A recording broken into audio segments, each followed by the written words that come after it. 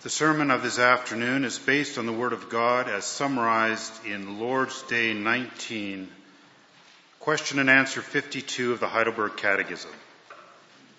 We will now read that beginning on page 493 of your Book of Praise.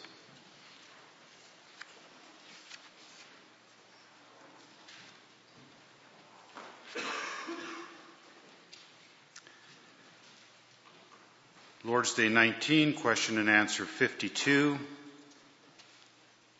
There we ask, what comfort is it to you that Christ will come to judge the living and the dead? In all my sorrow and persecution I lift up my head and eagerly await as judge from heaven the very same person who before has submitted himself to the judgment of God for my sake, and has removed all the curse from me. He will cast all his and my enemies into everlasting condemnation, but he will take me and all his chosen ones to himself into heavenly joy and glory.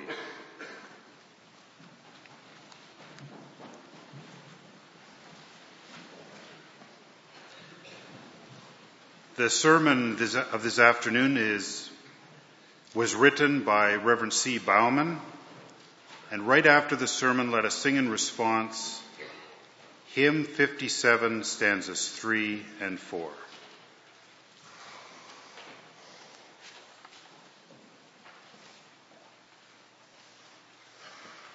Beloved congregation of the Lord Jesus Christ, our Lord Jesus Christ has ascended into heaven. We learned in question and answer 49 that in heaven he intercedes on our behalf. And so we can pray, yes, must be people of prayer. In question and answer 50, we learned that in heaven our Savior also rules over the entire world. He is King of kings and Lord of lords. In our turbulent times, that reality gives us much comfort. We saw then too, though, that not everybody in Christ's kingdom actually admits that Christ is king. The devil doesn't, nor do his demons. So too the millions of unbelievers on this earth. They paid no heed to the instructions the King of Kings has given in his word. I described all these demons and people before as rebels. For our part, we live in this world amongst these rebels. These rebels, devil and world alike, put pressure on us to join the rebels, to sin against our God, to ignore or deny Christ's kingship. We, for our part, are weak, even inclined to all evil. The result is the situation as it's described in our question and answer for this afternoon.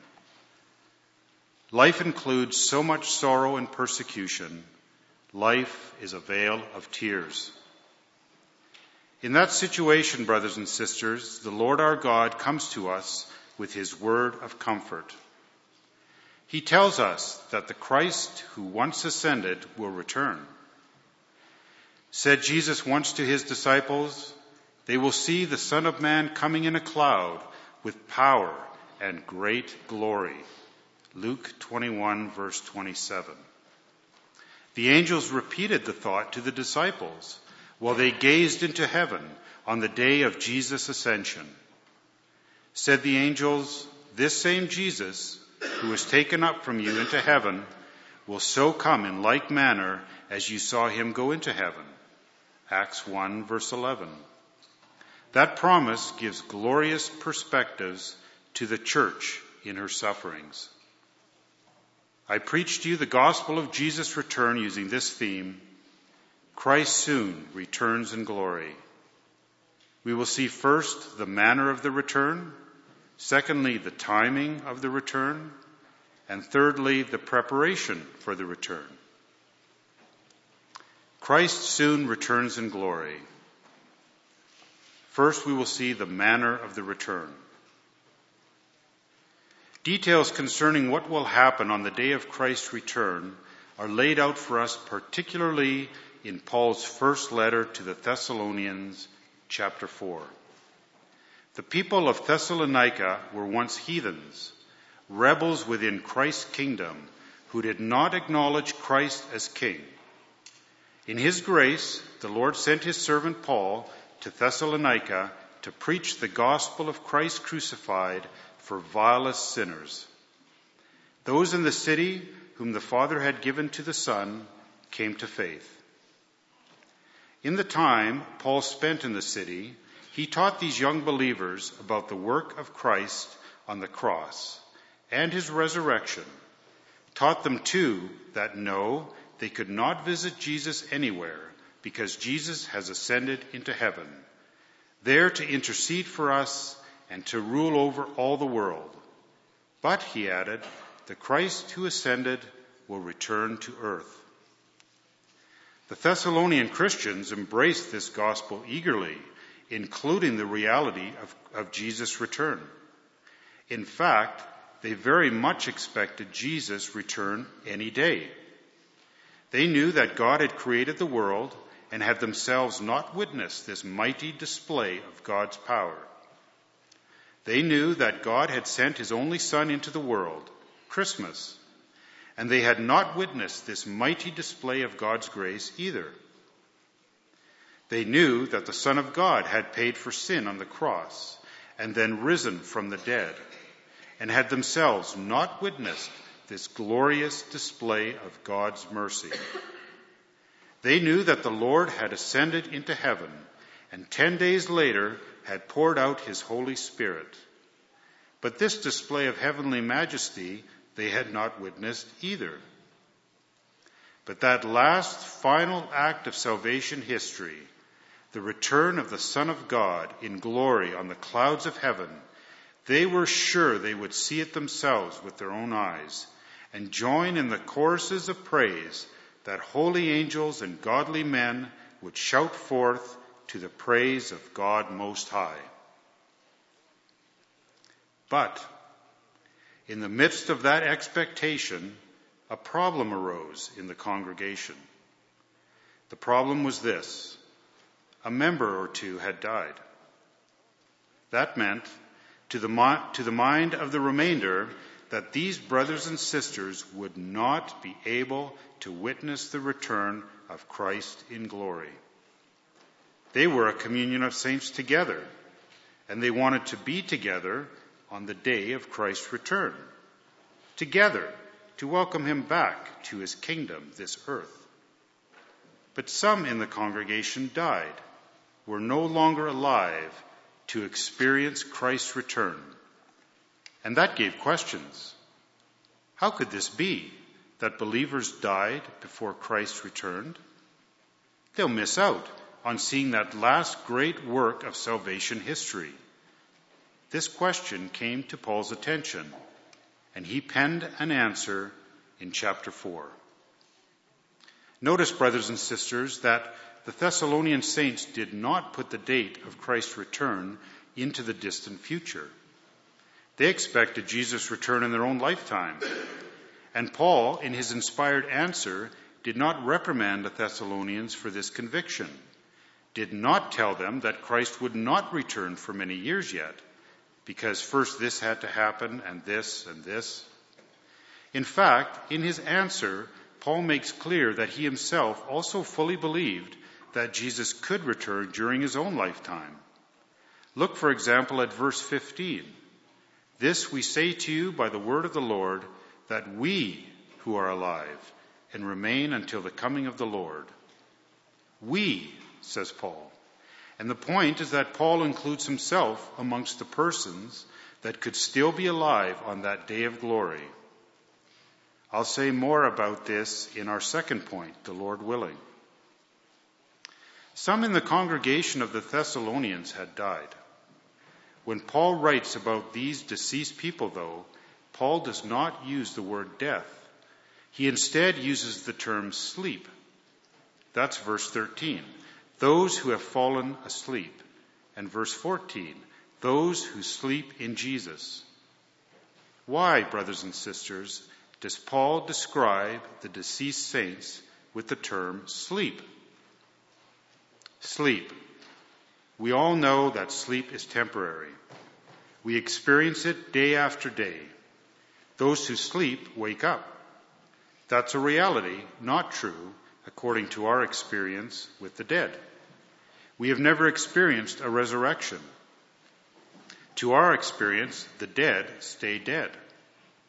But Paul would impress upon the Thessalonians that those congregation members who died will not stay dead, but will arise. To communicate that thought, the apostle uses the word sleep. So the term has within it a comforting promise. There's a second element caught in the word sleep. It's this: those who sleep wake up soon. I mean, we do not measure sleep in terms of years. We measure sleep in terms of hours. Sleep is by definition a short-term thing. When Paul uses the term sleep in relation to the saints who died, he's not only telling the Thessalonians that they will awaken, but is telling them also that these saints will awaken sooner rather than later. In other words, Paul confirms the correctness of their expectation that Christ will return soon. There's a third element caught in the word sleep. More often than not, we awaken not when we're fully rested, but when the alarm clock goes, or we expect it to go. That is, through sound, or the expectation of sound, we wake up. So it is too, says Paul, with those who die in the Lord. Verse 16 speaks about a shout, the voice of an archangel, and the trumpet of God. There's noise, a call, and those who sleep will respond. The dead in Christ will rise. When will they arise? The shout, the trumpet, will sound when the Lord himself will descend from heaven. Verse 16. That descent is described in verse 15 with the word coming, the coming of the Lord, a word unique in its meaning. Coming. The Greek word is here parousia. The term was commonly used in Paul's day to describe the victory parade of the victorious general. After his triumph on the battlefield, the general would return home with his soldiers accompanying him and the captives and booty following along. Such a victory parade traveled the dusty road to town, while trumpeters at the head of the procession announced to people far ahead that the victory parade was approaching. The people of town would respond to the sound of the trumpet by streaming out to greet the general, give him their adulation, and escort him into their town. Paul uses in verse 15 the word parousia in relation to Jesus' return. And his point is that Christ Jesus is a victorious general, returning to his kingdom in triumph. He has defeated sin and Satan on the cross of Calvary, and now at his time returns in triumph to celebrate his victory with all his people. The trumpet of God sounds. The people in Christ's kingdom hear of the parousia of their victorious general, and they stream out to meet him. No, they do not meet him along the road. They meet him in the air. But who meets him first? Verse 15. We who are alive and remain until the parousia of the Lord will by no means precede those who sleep. Do you hear it, beloved? There are two groups of people mentioned here. We who are alive and those who sleep. The first group, those who are alive, shall not precede the second group, those who sleep. That is, it is not so that the living shall go out to meet their approaching hero while the dead stay behind. No, says Paul in verse 16, when the trumpet sounds, the first thing to happen will be that the dead will awaken from their sleep, rise from their graves. The second thing to happen, after the dead have awakened, is that the living and those who were dead shall be caught up together in clouds to meet the Lord in the air. Do you see the point, beloved? The saints of Thessalonica feared that their dead would miss out on witnessing and experiencing that last great event of history, would not witness the majestic return of the Lord in glory. Paul sets the matter straight. It is true, we did not witness God's work of creation, did not witness God doing his work of redemption in Jesus Christ, did not witness the outpouring of the Holy Spirit on Pentecost. But the Lord would have us know that all his people, those who are still alive when Christ returns, as well as those who have died, all his people will personally witness and experience the return of the ascended Christ to earth. How glorious the perspective!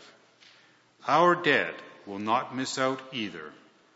Eyes that have closed for the sleep of death will open in an instant at the sound of God's mighty trumpet, and they and we together will be caught up in clouds of God to meet the Lord in the air. Front seat views will together have of that glorious conclusion to world history.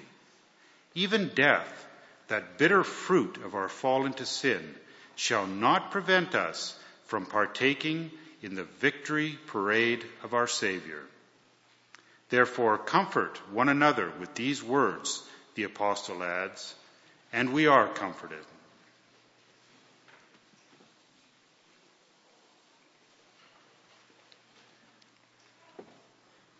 The second point is the timing of the return. It appears that the Thessalonians had a second problem in relation to the return of Christ. Yes, they expected Christ any time, even before congregation members could die. But there seems to have been some ambiguity about the times and the seasons, as chapter 5, verse 1 has it. That is, there was some puzzlement as to what indicators, if any, there would be that would herald Christ's coming. You see, with a Perusia, the people of a given town were told ahead of time that their general would be coming sometime next week. Would it be the same with the Lord's Perusia? Paul's answer is plain. But concerning the times and seasons, brethren, you have no need that I should write to you. This matter is so simple. After all, you yourselves know perfectly well that the day of the Lord so comes as a thief in the night. Jesus himself had said so, Matthew 24, verse 42. Signs of Jesus' Perusia? No, says Paul, there will be none. No more than a thief announces when he's going to break into your house. Thieves, by definition, work in secret, on the sly. We know that, and that's why we all lock our houses before we went to church. It's why we install immobilizers in our cars. We take the sorry reality of thieves seriously. So too, Christ's return. We shall receive no indication that his Perusia is about to happen. Paul does not tell the Thessalonians that between the day Paul wrote this letter and the Perusia, this must first happen and this and this. He instead tells the Thessalonian brethren that the day of the Lord so comes as a thief in the night. So, there is as much chance that he comes tonight as sometime next year, or in 20 years' time. And if that was true, brothers and sisters, for the Thessalonians, how much more is it true for us today? We receive no indication that the Perusia is near. Indeed, we are not told that between today and the actual return, this must first happen, and this and this. It is true today, too, that the day of the Lord so comes as a thief in the night. As it is possible for a thief to break into your house tonight, and that's why you lock your doors before you go to bed, so it is possible that the Lord's Perusia occurs tonight. Verse 3, When they say peace and safety, then sudden destruction comes upon them. I say this with emphasis, congregation. The thought exists in the midst of the churches that Christ's return will not take place until some tribulation overtakes us. First, it said, there must come persecution, or a great apostasy, or the rise of the Antichrist.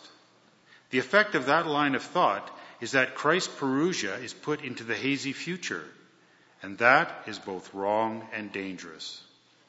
To be clear, I do not say that Christ's return will certainly happen within the next few days, nor do I say that there will be no tribulation or persecution or Antichrist in the time between today and Christ's return. I do say the Lord has nowhere told us that such a tribulation or persecution or Antichrist will arise between today and his return. And that is why we may not insist that first the times must get worse before Christ can return. It must not pass us by that the Holy Spirit does not correct the Thessalonians' expectation of Jesus coming during their lifetimes yet. More, the Holy Spirit tells us that Jesus comes totally unannounced, comes while people are saying peace and safety. I said a moment ago that the expectation of tribulation and persecution before Jesus' parousia is both wrong and dangerous. I trust that the wrong of this expectation is clear to us, given what Paul writes in our chapter. The dangerous part I still need to work out, and that's our last point.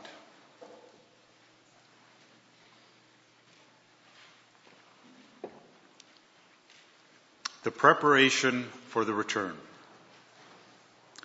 This is the material of verses 4 through 11. The apostle has made clear that no signal will be given that Christ's parousia is about to happen. His coming will be sudden, surprising. But, he adds in verse 4, you, brethren, are not in darkness, so that this day should overtake you as a thief. That is, should catch you not prepared.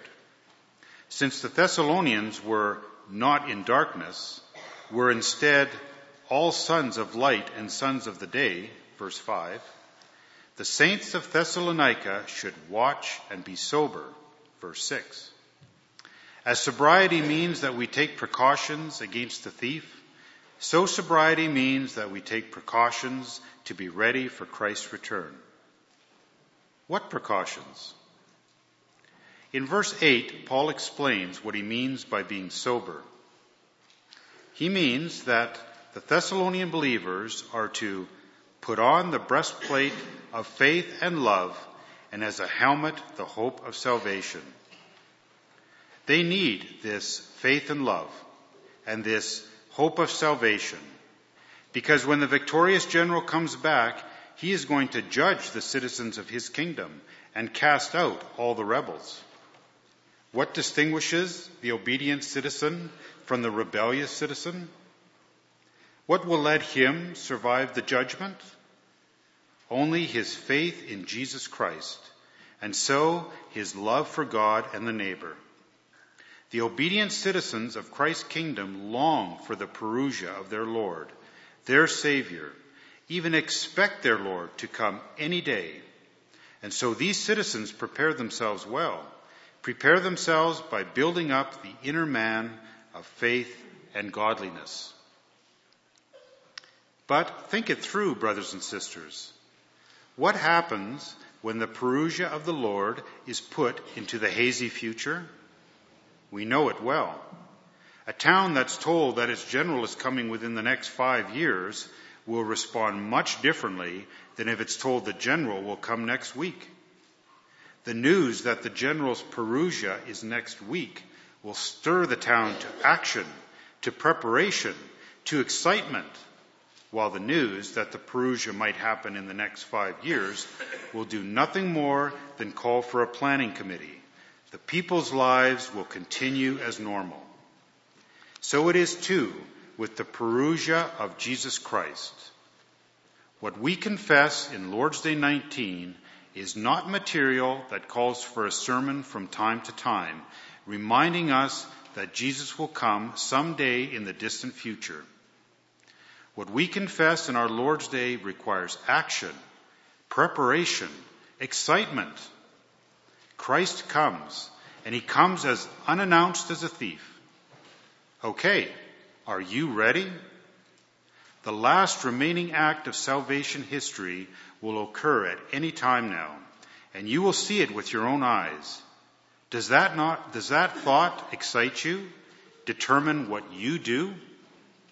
You see, people whose vision is this life, whose vision does not include the impending return of the Lord, devote their money and energy and dreams to earthly pleasures, to the here and now, be it sport, be it boats, be it the fineries of a big house, etc.